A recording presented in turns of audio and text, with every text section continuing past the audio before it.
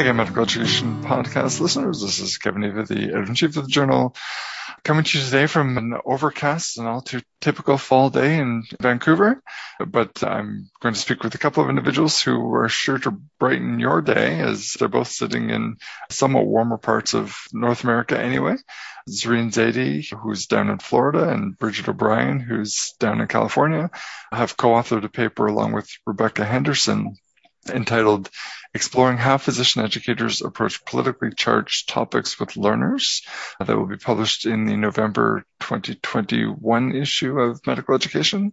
And I'm thrilled that you could both be here, and we'll maybe just ask you to introduce yourselves, given that I have two of you here. So Zareen, do you want to begin? Yeah, good morning, everyone. Happy to be here from sunshiny Florida, where it's about 80 degrees outside. I am professor of general internal medicine at the University of Florida here in Gainesville. I practice and teach general internal medicine, and I have a PhD in medical education.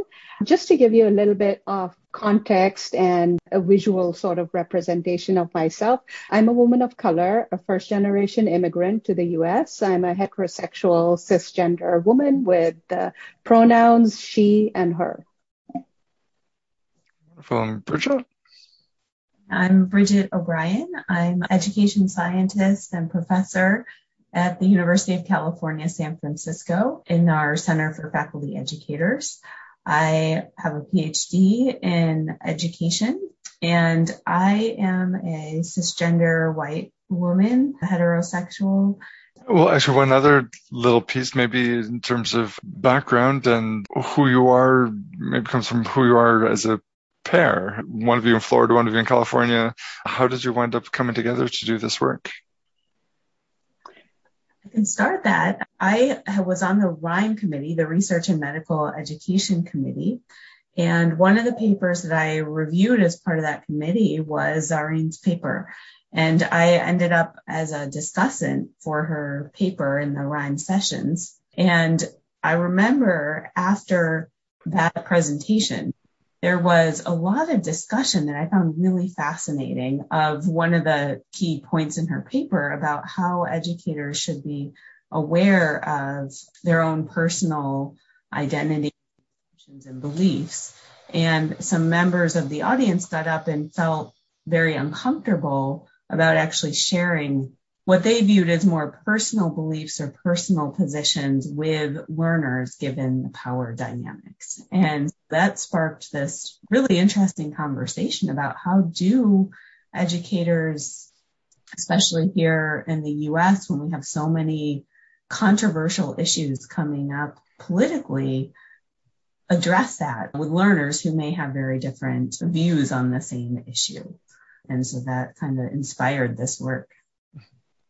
And it's an easy discussion to imagine. That's exactly as I would have expected to play out. There'll be some who think it's really important and others who are very hesitant to approach those topics. But I can also very easily imagine it's becoming a more critical issue for us to figure out, as it seems like nowadays more and more things are becoming politically charged.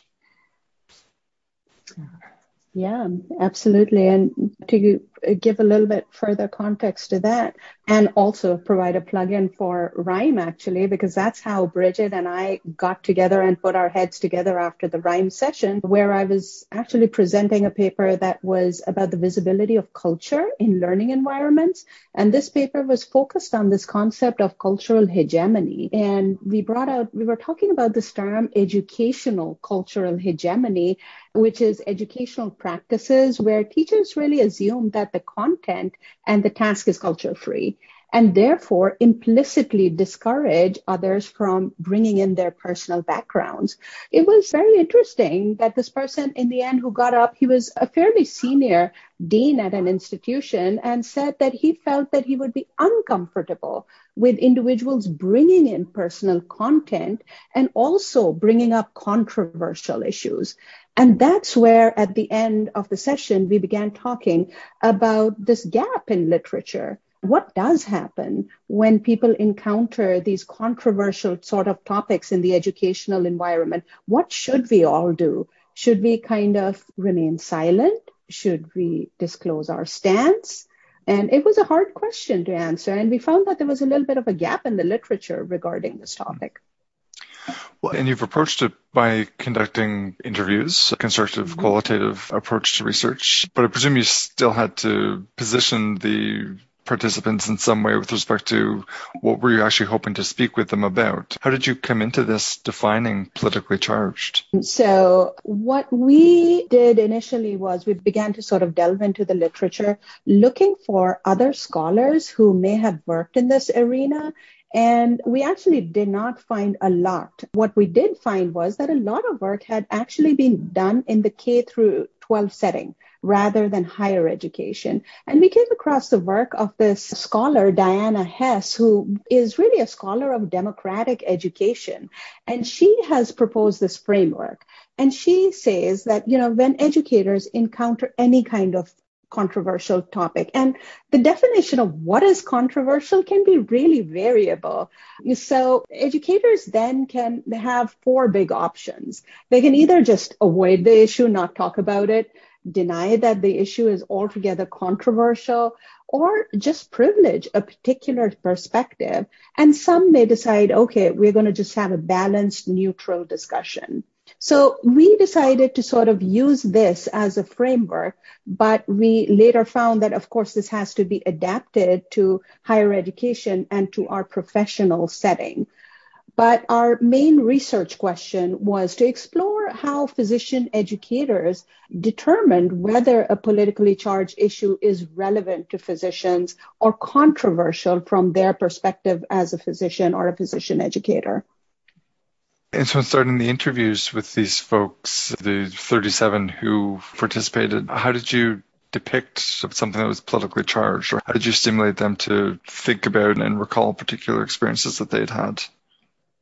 Yeah, so in that area, we thought a lot about how we should approach this and how would we choose things that actually might be controversial, or did we let people self-identify issues? And in order to give a little more standardization to where people might go with this, we created a series of vignettes.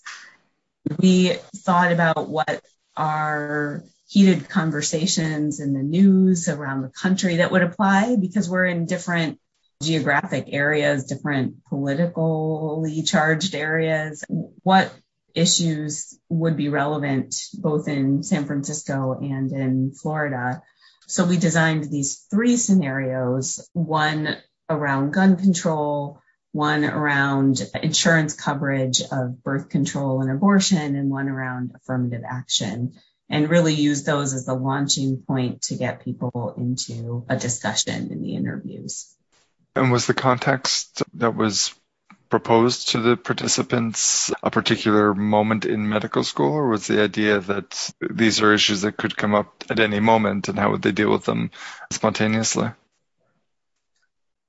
Yes, it was actually someone, maybe a student, asked for your view or to sign a petition. So it was a direct ask by a learner of, and what's your view on this situation? And it was in the context of medical school, non-clinical settings. So we did sort of earlier on in medical school. So informal moments in the curriculum as opposed to, okay. So how well did Hess's model fit? Did you find anything that surprised you or that was particularly challenging to the 4 approaches that you just described? Yeah, so we actually were very challenged by this particular data set. It wasn't like we could take a model and just use that model. The first thing we found was that there was this big dilemma where physician, clinician educators tried to decide if something was a professional issue for them or whether it was a personal sort of issue. And they were very comfortable if they were able to categorize the issue and put it into the professional basket. That made a life a lot easier for them. For example, they said, well, if we have clear guidelines from the ACP about gun control, and it is clearly stated that we should be asking patients if they have guns at home and if they are stored in a safe place, then that's not controversial. We should all be doing it. And it's no longer a political issue. It's about safety of others, particularly children in the house. On the other hand, others struggled with trying to decide if it was purely professional or personal. For example, they talked about saying that if your medical mind tells you one thing, but your religious or non-physician world tells you something else, which should I follow? That's just an example of the kind of dilemmas that physicians seem to have faced. And then, of course, we had further responses where we were able to categorize based on Hess. So Hess's framework talks about avoidance. Some physicians, what they did was that they said, okay, we're going to talk about birth control, but we're going to talk about how birth control works. That is the physiological aspect of it, but we're not going to touch on the political aspect of it. And then there were others who just simply denied that an issue was controversial altogether. For example, the folks who just said that, no, there are clear guidelines about gun control. It's simply not controversial. You need to leave politics out of it. And then others privileged a certain point of view. These are the folks who kind of said that we understand that this issue is controversial, but we have decided that we need to encourage learners to lean a certain way. An example for that, for privileging, was, again, things like birth control or abortion, where they felt that you need to make sure that you are also taking care of the patient in front of you. And then there were still others who said we should just balance out this conversation. All opinions need to be heard. And occasionally in this group, some folks expressed their point of view, but then tried to maintain a very neutral environment. So the variety of responses that you're indicating lead me to imagine that even the question of how should we be incorporating discussion about politically charged questions is a bit politically charged. There's some controversy even with respect to what do you do, and I can imagine some using the professional guidelines as a crutch to present their own opinion, others who disagree with those guidelines still being very unwilling to fall in line with whatever their professional organization has said. And so this is one of those things, by definition, isn't going to have an easy resolution. Having heard all those different perspectives, what do you think we can do as faculty developers or curriculum leads or physician educators more generally to try to come to some better understanding of how to keep moving these conversations forward? One thing is encouraging faculty to be aware of their own views, but also be aware that this might come up and that learners might, bring this up spontaneously, and sort of being ready and thoughtful about how will I respond to this kind of issue and being intentional about what they see their role is. And I thought one of the most interesting pieces in Hess's work was that as she tried to sort of study this more and parse out some of her colleagues' reactions when she brought up this issue of when my students, asked me this question, how do I respond of what my views are? In her time, it was the Equal Rights Amendment and what her view was of adding that to the Constitution. Some of her colleagues said, well, your role as a teacher is to role model how adults think through these issues. And others said, no, you're in a position of power, and therefore you don't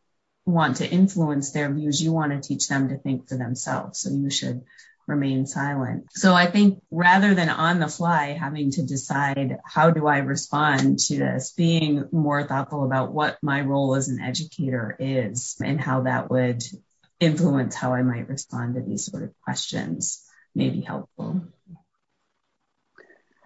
Yeah, and building on that, one of the other points that we bring up in this discussion in our article is really talking about, for the curriculum designers in particular, discussing what should be taught in the curriculum and who decides what is going to be taught. And sort of this folks who have a relativist kind of position may say that what counts as evidence for one person may not count as evidence for another person.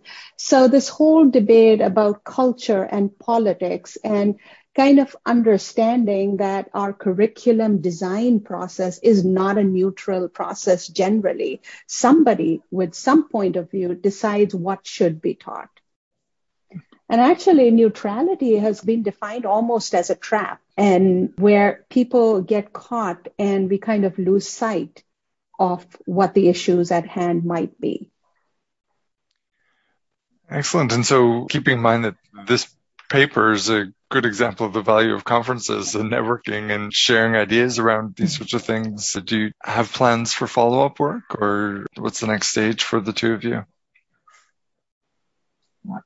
I would say this is a very rich data set. And so there's a lot more to think about. What's a manageable paper for submission. You always have to pick and choose where to start and end the story. And there's a lot of data that we haven't tapped into then what are the particular strategies that faculty use. So, we talked about more their position and whether they avoid or deny or seek balance, but then the nitty-gritty more details of what does that actually look like when they respond in those ways, we couldn't get into in this paper. So I think that will probably be the next thing that we'll tackle. And the next paper that we are currently working on really will describe some of the things Bridget just mentioned. What we are planning to do is talk about the pedagogical approaches that the educators then took. And they were very interesting approaches that a variety of educators used to help decide the approach they would take to these issues. So stay tuned, and I think that's going to be our next paper. All right. Well, we'll definitely stay tuned and look forward to seeing that. And as Bridget alluded to, there's more rich data even in this paper than we could possibly talk about in this context. So for those who do want to see more, I'll just remind you that the paper we've been discussing is titled Exploring How Physician Educators Approach Politically Charged Topics with Learners. You'll find it in the November 2021 issue with the authors Zareen Zaidi, Rebecca Henderson, and Bridget O'Brien, the first and last of whom you've been listening to for the last 20 minutes or so. Thank you both for doing this. And as I said, we'll look forward to hearing what comes next. Thank you so Kevin. much.